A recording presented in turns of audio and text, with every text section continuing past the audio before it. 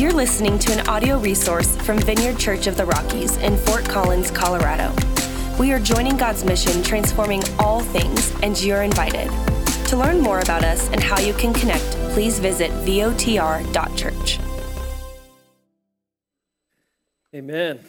Well, good morning, everyone.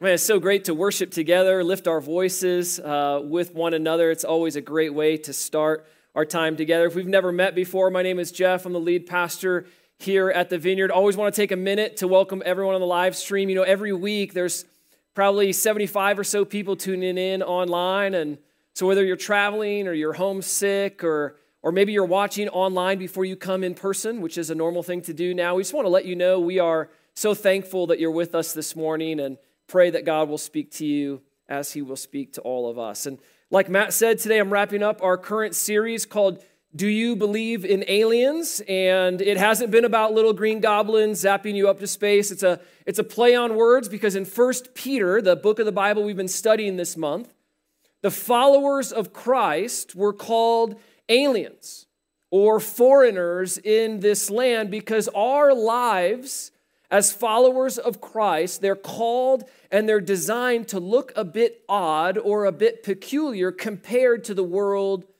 around us. I will say, though, that when you title a sermon series, Do You Believe in Aliens?, you get into all kinds of really interesting conversations. And you would be interested to know, I think that you would be interested to know that there are multiple people in our church who have spoken before Congress about their research when it comes to alien life. Multiple, as in more than one person. This should be a little shocking to you. Like some of you right now are scanning the room and you're like, who else has testified before Congress? And there's a whole other group of people who are like, that's where my tax dollars are going? Yes, your tax dollars are going to those types of conversations. At least part of them are going to those types of conversations, right? I mean, church is just such an interesting place. You have no idea who you're sitting next to. You have no idea. You think they all know what you know, but they know different things. No alien stories today. Simply wrapping up our series from 1 Peter. And man, what a beautiful book it is. What a beautiful book 1 Peter is. And I want to remind you on the front end, because context is always key to understanding the scripture you read, that Peter was writing to church plants in Asia Minor. He's writing to church plants in what would be now known as the country of Turkey. And they were very difficult times. You know, the second half of this book in 1 Peter it's largely about suffering and hardship and how to navigate persecution, because in that time and in that era, so many Christians were being killed for their faith.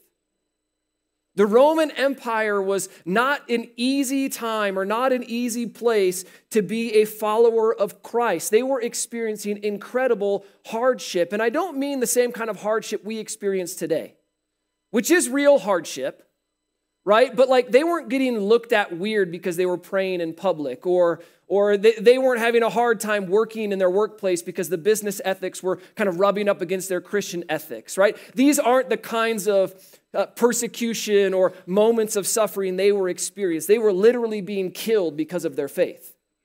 It's a little different than what maybe we would call persecution or suffering today.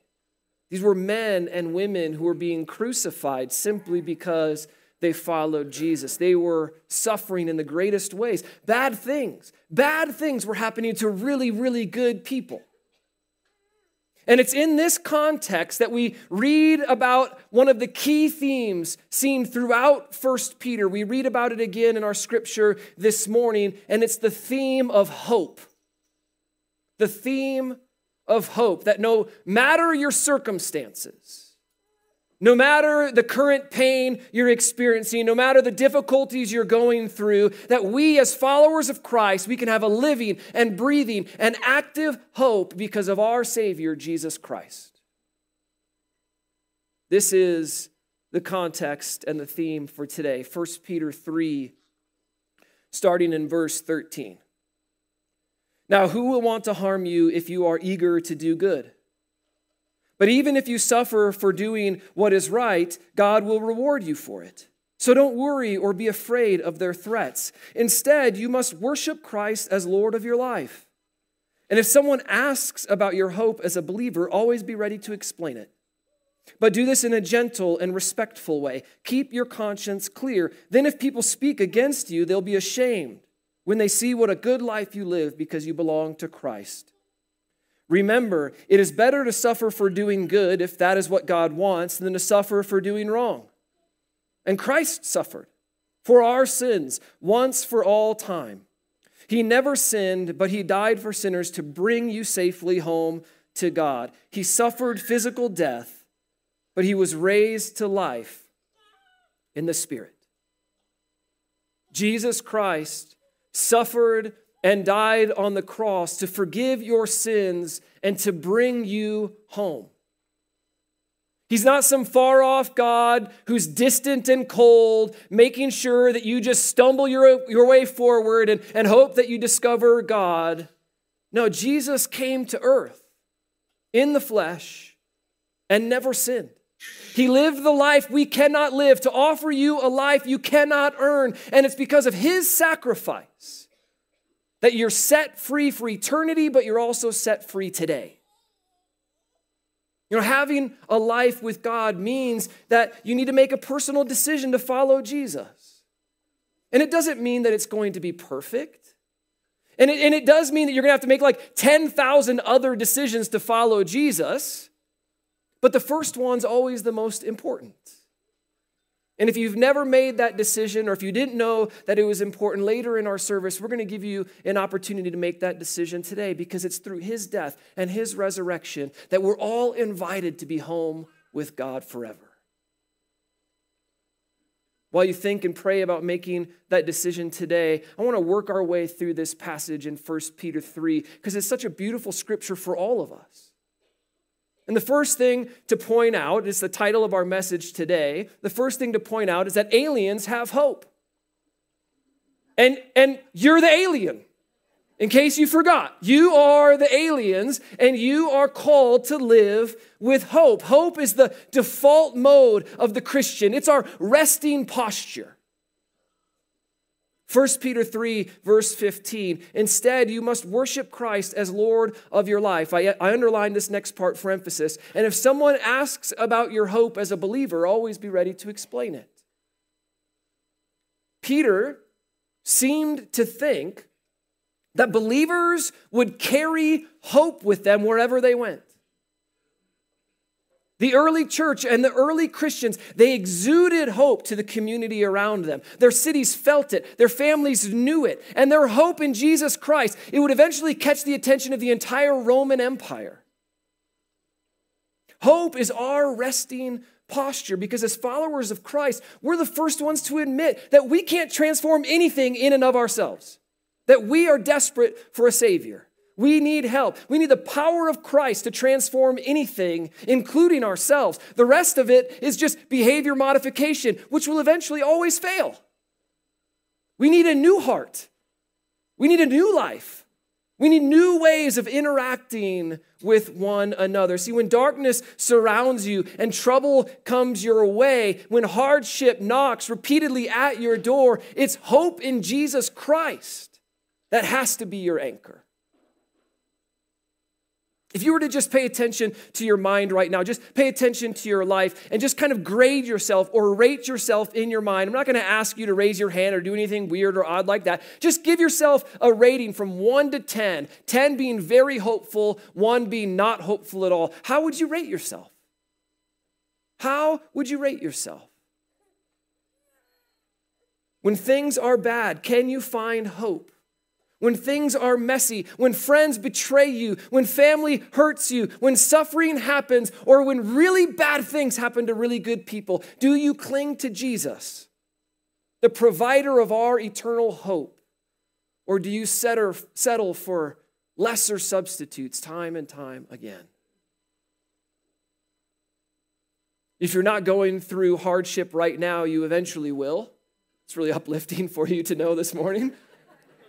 You eventually will. Or you know someone who's going through hardship right now. And so I just want to remind you this morning that hope isn't happiness. Hope is not happiness. They're different things.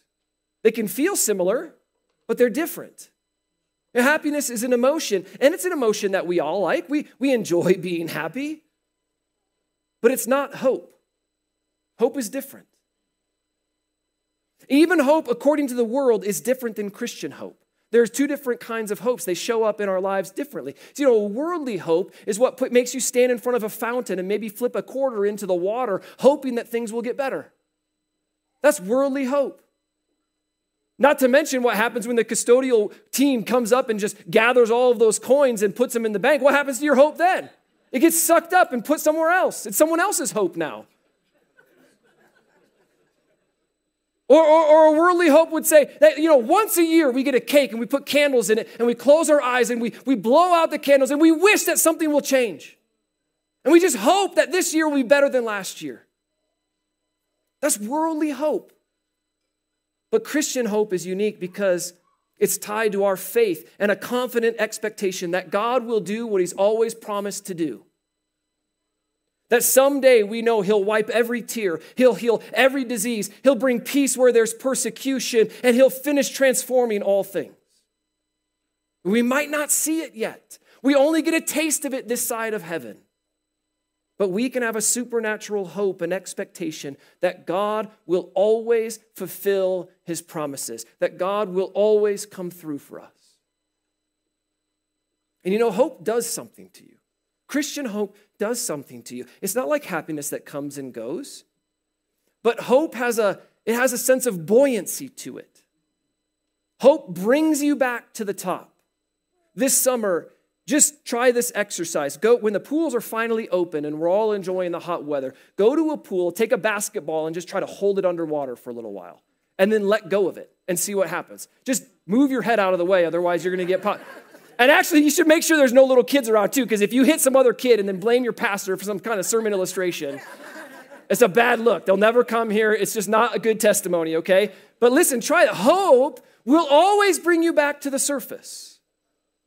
Your life, right now, it might feel like you're being held underwater for days or weeks or months or even years.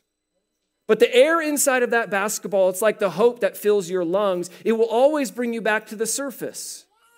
In a lot of ways, that power of hope and that power of what's living on inside of you, it's only experienced when you're underwater. Hope's hard to see when life is just floating by without a care in the world, but you can really begin to experience hope when life feels underwater. That's where hope is matured anyway, even strengthened. It's when we're brought low that hope becomes real.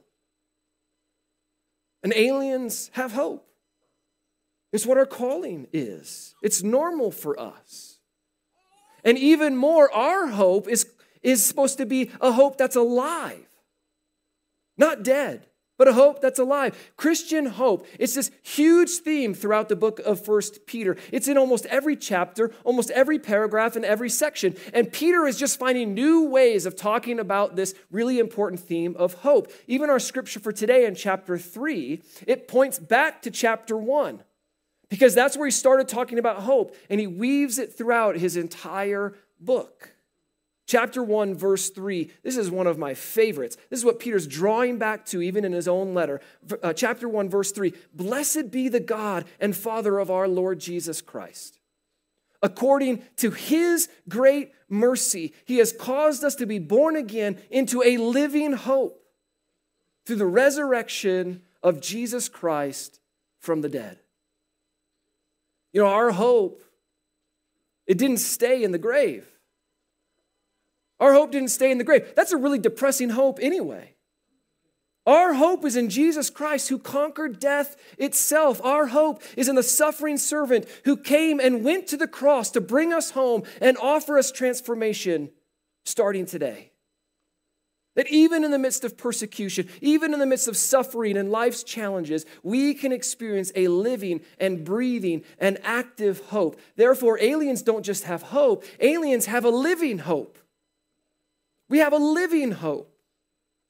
And a living hope requires a living God. And thank the Lord that Jesus didn't stay in the grave. I don't know if you've ever thought about this, but the Christian faith is pretty much useless if Jesus didn't come back from the dead. Our hope started at the cross. That's where Jesus dealt with our sin, but it was completed with the resurrection. The resurrection is where we experience the new life that Christ has promised to us. And if you place your hope in anything that's temporal, anything finite or anything dead and lifeless, I'm telling you, your hope will eventually die with it. I can tell you firsthand that if you place your hope in anything other than a living God, you will be greatly disappointed. I have too much credibility when it comes to this. For years, I tried placing my hope in anything other than Jesus.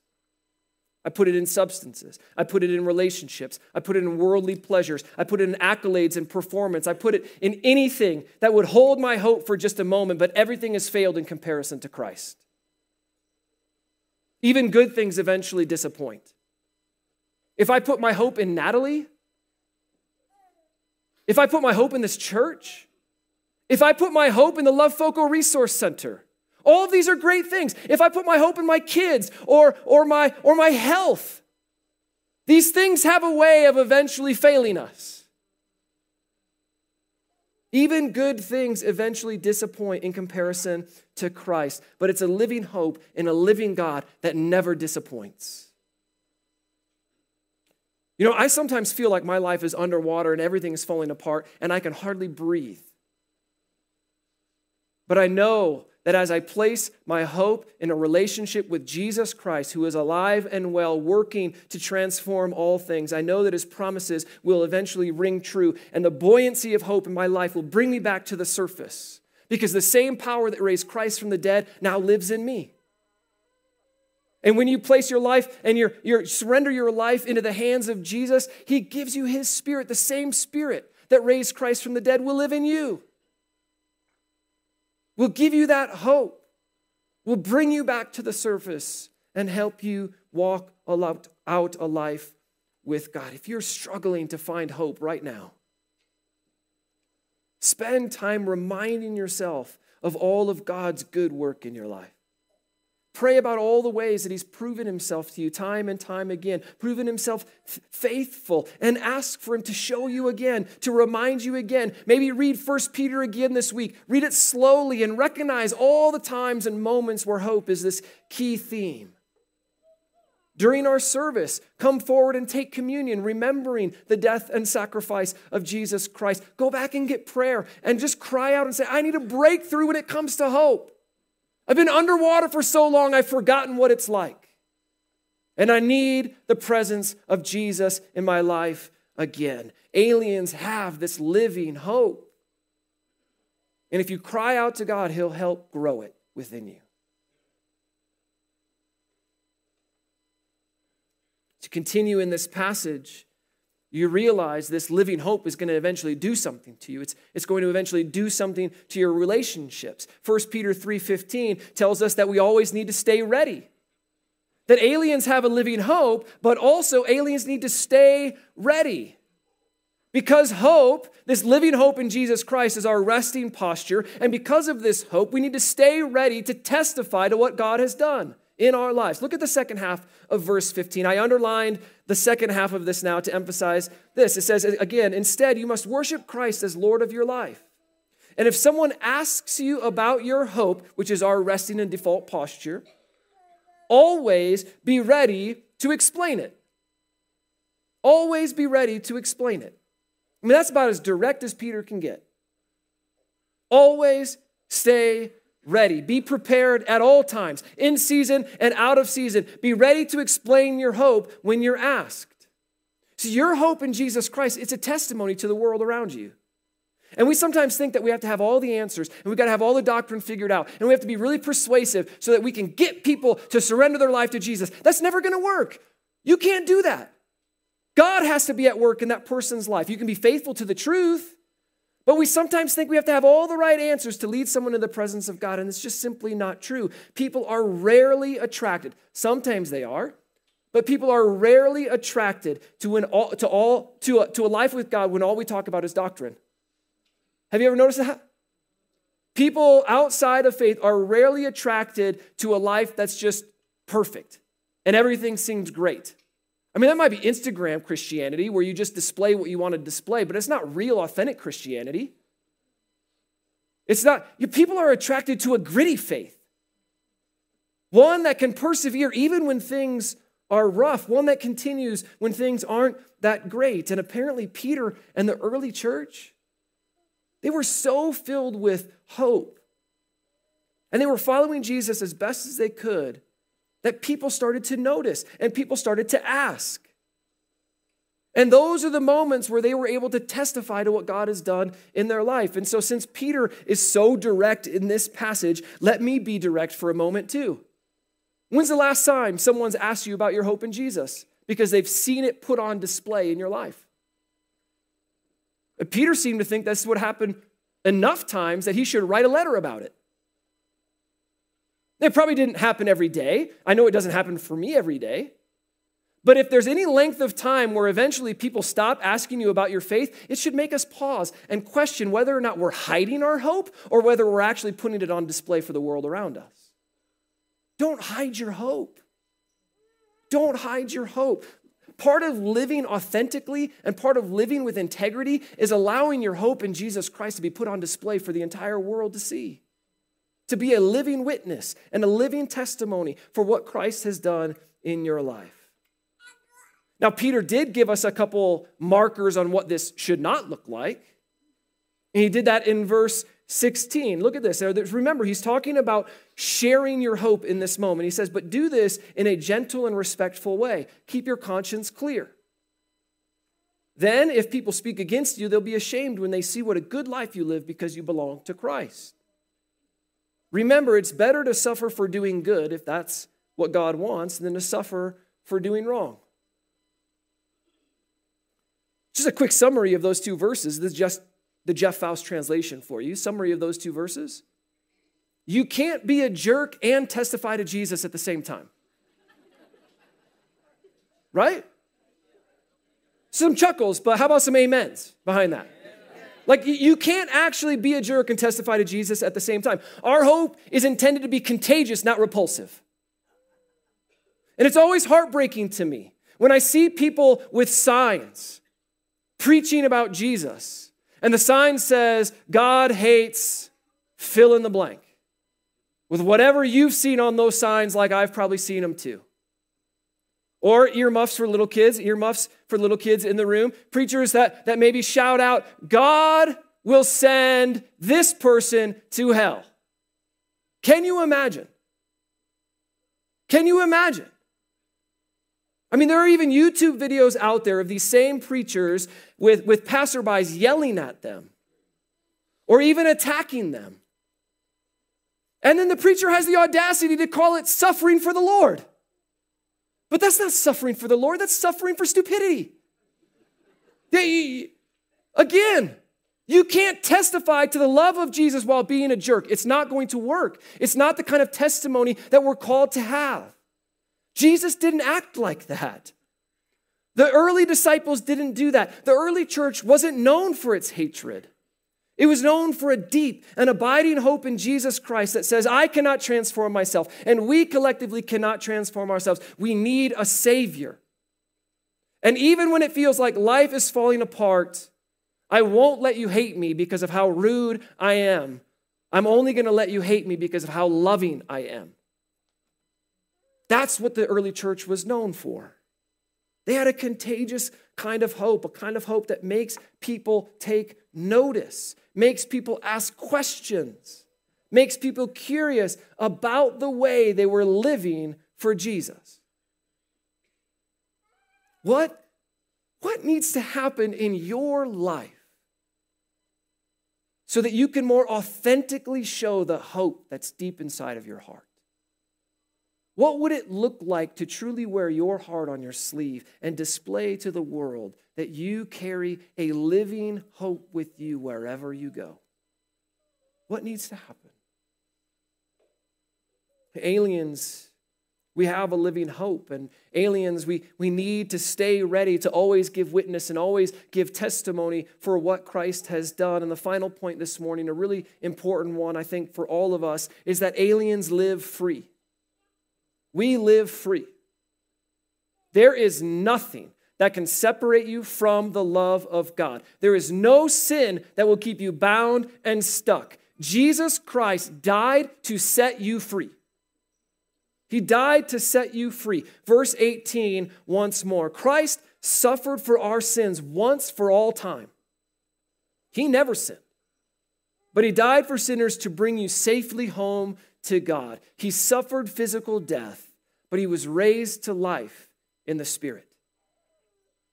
The beginning of verse 18 says that he suffered for our sins once for all time. Once for all time. God is not interested in punishing you for your sins because Jesus already took it all upon himself. Because of Jesus Christ, you can stop punishing yourself because he died for it all, once for all time. And when he hung on the cross and when he cried out, "It is finished," it was finished. It was finished. But I'm afraid that many of us have a hard time really believing and trusting and having hope in that promise. I mean, we want to believe. We maybe partially believe.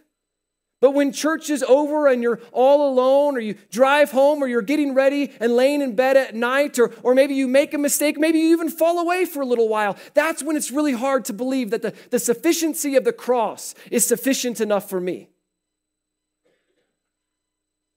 And there's a couple indicators that you might struggle with this sufficiency or the completeness of the power of the cross. For one, you can sometimes think that certain sins are worse than others. And you probably don't want to say it out loud. You probably don't want to admit it. But when you come down to it, you could say, I know I'm forgiven for this. I know I'm forgiven for this, and for this, and for this, and for this. But let's just not talk about this one over here. I don't even want to talk to God about it. I'm not actually sure if God's going to forgive that one. Because maybe someone else didn't forgive it. Or maybe the church wasn't so forgiving. Or maybe there's a pastor who wasn't so forgiving. And now I'm wondering if God's not so forgiving. But it's simply not true. Some of us think that there are certain sins outside the jurisdiction of Christ's crucifixion. It's simply not true. It's not true. And even if you don't think that for yourself, you might think it for someone else. That somehow or some way that one person way over there, that one person that you're thinking about in your head right now is too far gone for the cross. They're too outside the love of Jesus. But our faith says that by the power of the Spirit, everyone is just one decision away from being totally forgiven and totally transformed by the love of Jesus Christ. One decision away. Another indicator that you might struggle to find the fullness of the power of the cross is that you crucify yourself. Not literally, of course, that'd be really weird. That'd be the beginning of a cult. We're not gonna. But you crucify yourself through shame, through condemnation, or some kind of weird form of penance. You punish yourself over and over and over again. You could summarize your prayer life as one giant apology list to God. Just saying you're sorry over and over and over again for things that he died to forgive you for years ago. But you're reminding him of all the ways you've made mistakes, never allowing him access to the very part of your heart that he died for. A final indicator could be that you think you're going to be stuck in these ugly patterns forever. Maybe you've said to yourself or you've said to others, man, I've tried so hard to kick this habit, but I can't. I might as well just say, this is who I am. I mean, I still follow Jesus, but I'm just always going to be addicted. I'm just always going to be angry. I'm just always going to be anxious. It's part of who I am. Some of us need to stop over-identifying with the power of sin, and we need to start identifying with the power of Christ. The death and resurrection of Jesus, the one who came and suffered on the cross to set you free once and for all. Sin does not change how God feels about you. Sin might change how you think God feels about you, but it doesn't change how God actually feels about you. He's always loved you. He's always inviting you home. And he's always cherished a relationship with you. Always. There's nothing you can do that will out-sin God's love for you in this very moment.